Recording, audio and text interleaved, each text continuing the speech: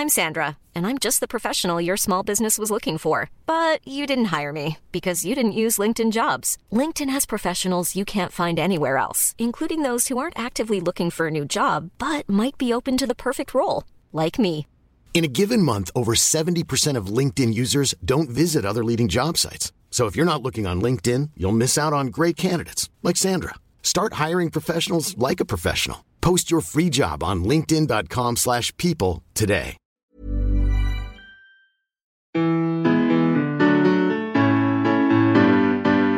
Hi, you're about to get smarter in just a few minutes with Curiosity Daily from Discovery.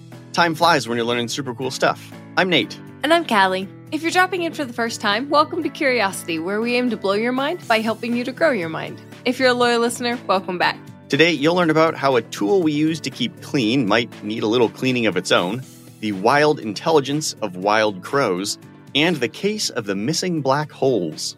Without further ado, let's satisfy some curiosity. A new analysis of over a dozen studies has revealed an uncomfortable truth. Your toothbrush is gross. My toothbrush? Why were they analyzing my toothbrush in a dozen studies? I mean, it seems important, Nate. People want to know. Okay, well... Okay, but no, not just yours. Potentially every used toothbrush out there is chock full of all kinds of bacteria.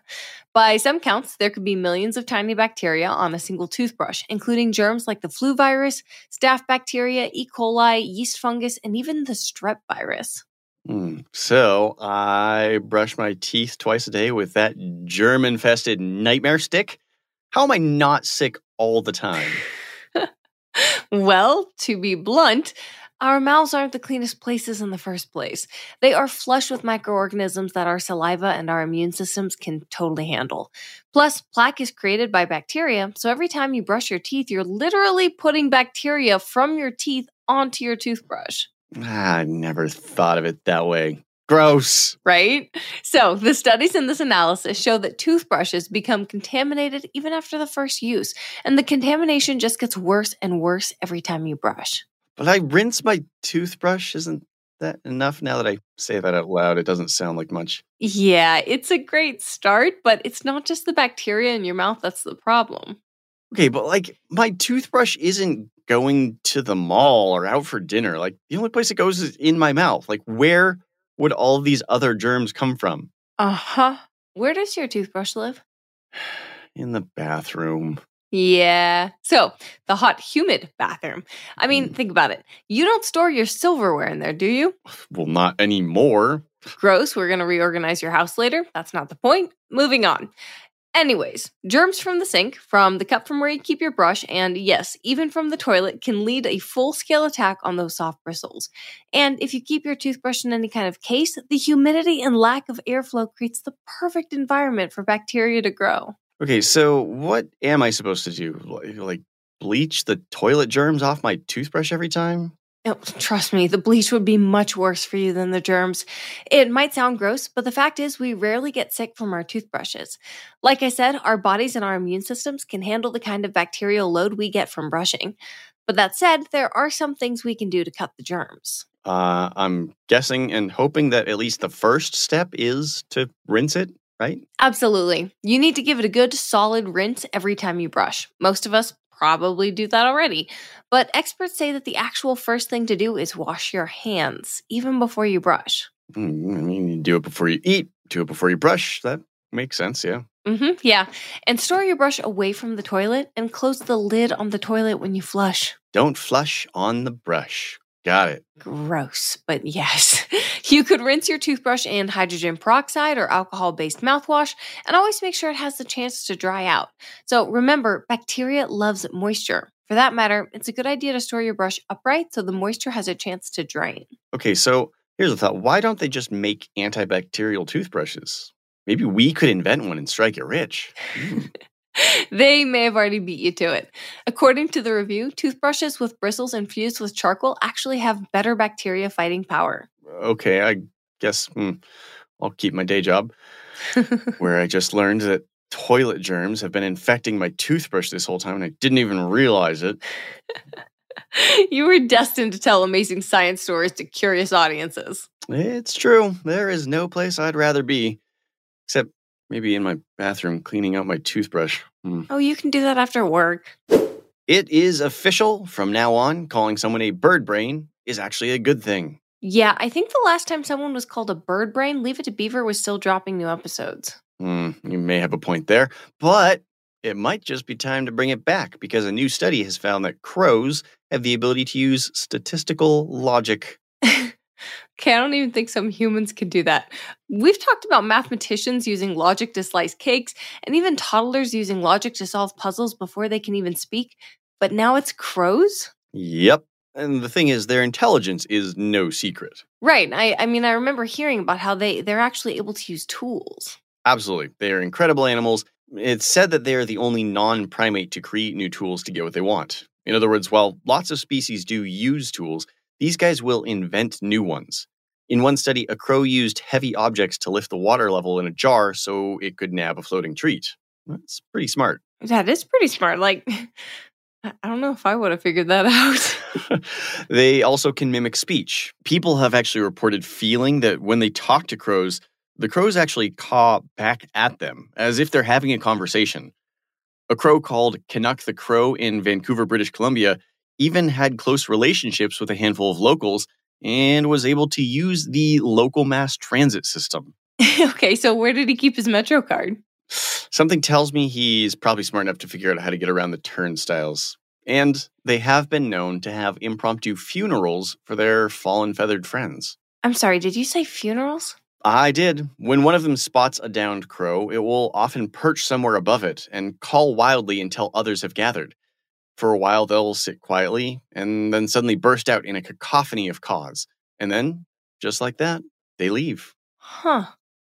So all of this is really incredible, but you said this new study has shown they actually do statistics?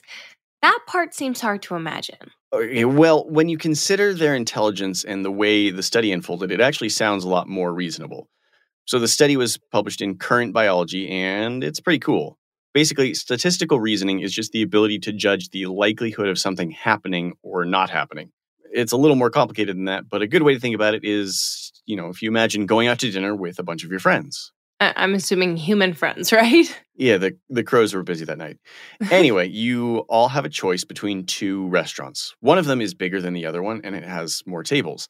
Because you're going out with a group, it's not a big leap to think you'd be more likely to be seated there, so that's where you go. Sure, got it. So we're not guaranteed a seat anywhere, but our statistical reasoning tells us we probably have a better shot at getting a table at the bigger place. Exactly. And that's essentially how they tested the crows. They trained two crows to peck at touchscreens in order to select a specific image.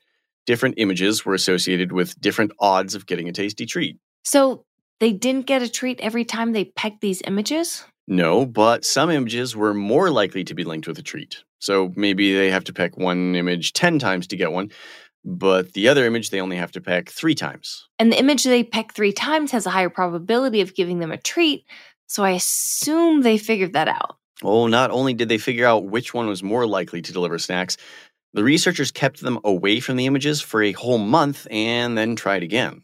And they remembered which ones gave them more treats? Sure did. Well, okay, so what is going on here? What makes crows so different from other birds? Not just other birds. Crows and ravens, birds called corvids, are thought by some to be about as smart as 7-year-old humans. I mean, tools, funerals, statistics, I'm starting to believe it. Well, it turns out they have large brains with especially pronounced forebrains, which just so happens to be associated with statistical and analytical reasoning in humans.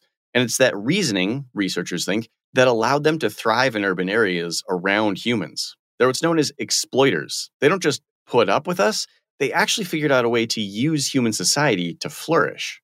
I mean, I'm impressed. And I'm impressed with you. You're a real bird brain. Now that I hear it out loud, I'm not so sure we should bring it back. Yeah, I was trying to be nice, but no, that one should probably go away. I'm Sandra, and I'm just the professional your small business was looking for. But you didn't hire me because you didn't use LinkedIn Jobs. LinkedIn has professionals you can't find anywhere else, including those who aren't actively looking for a new job, but might be open to the perfect role, like me. In a given month, over 70% of LinkedIn users don't visit other leading job sites. So if you're not looking on LinkedIn, you'll miss out on great candidates like Sandra. Start hiring professionals like a professional. Post your free job on linkedin.com/people today. Astronomers peering billions of years into the past, far, far into the depths of the universe, using images from the powerful James Webb Telescope, discovered that something was missing. Black holes. So you're saying there was a black hole where the black holes should be? There's a black hole where that joke should be. Oh. But, actually, you're sort of right. Okay, hang on. So I thought they had discovered a ton of black holes. Are you saying the ones they found are just gone? Okay, not exactly. So this story really takes place about 4 to 6 billion years ago. But before we travel that far back in time, let's talk a little bit about something called an active galactic nucleus. I don't know what that is, but it sounds awesome. I couldn't agree more. And it is awesome. Like, it's awesomely huge. They happen when a supermassive black hole at the center of a galaxy starts gobbling up everything in its path and emits enormous jets of light and wind. In fact, these active galactic nuclei, or AGNs, are one of the reasons we can detect black holes in the first place. If it isn't being fed, it isn't shooting out these jets and is basically undetectable. Oh, the poor unfed black hole, just sitting in the corner of the universe party, trying not to make a fuss. Wallflowers, really. Okay, so supermassive black holes can be millions or even billions of times more massive than our sun, and they exist in all large galaxies. When they reach AGN status, they can become brighter than every single star in their galaxy combined. Okay, so these supermassive black holes eat and eat and eat and get really loud. Kind of sound like teenagers.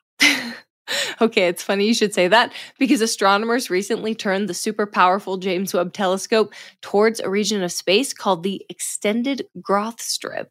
That is another amazing name. Where there are somewhere around 50,000 galaxies. They were peering back about 7 to 10 billion years ago when the universe was basically in its teen years. They expected to see a ton of supermassive black holes just spitting out gobs of energy. Like teens do. Yeah, you know some weird teens. Anyways, they assumed this was kind of the heyday of the universe's star-making phase, but there just wasn't all that much there. Were any of these active galactic, what'd you call them? Active galactic nuclei. Yes, they said there was a smattering of them, but not nearly as many as they expected. So what does that mean? Well, first and foremost, it means that the James Webb Telescope is totally bonkers at seeing into the universe. It's like we've upped our eyeglass prescription and we're testing out the new specs. But this finding is leading us to more unexpected questions, like, where did all these black holes we thought we'd see go? Did they miscalculate? Or maybe these supermassive black holes just aren't growing as rapidly as scientists thought? Seems like a black hole can of worms. Oh my goodness. Yes, but any way you look at it, these questions and the new observations will lead not only to a better understanding of how galaxies are formed, but of the fabric of our entire universe. Let's recap what we learned today to wrap up. A new paper suggests that your toothbrush is a hotbed of bacteria, with contamination starting after the first use. But fear not, bacteria from our brushes rarely makes us sick, and charcoal bristles and mouthwash rinse can help keep the germs at bay. New research reveals that crows have more than just bird brains. They can actually perform statistical reasoning, challenging the stereotype that these black birds are omens of doom rather than masters of logic. The James Webb Space Telescope took a peek back in time and found that ancient supermassive black holes were less hungry than expected, leaving astronomers scratching their heads over how these cosmic beasts grew so big so fast. This galactic mystery reminds us that the universe still has many surprises up its sleeves, even for our most powerful telescopes. Curiosity Daily is produced by Wheelhouse DNA for Discovery. You can follow our show wherever you get your podcasts, and we would love it if you could take a second to leave us a 5-star review on Apple Podcasts.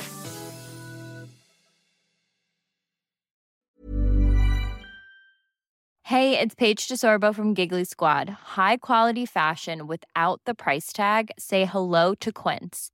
I'm snagging high-end essentials like cozy cashmere sweaters, sleek leather jackets, fine jewelry, and so much more. With Quince being 50 to 80% less than similar brands.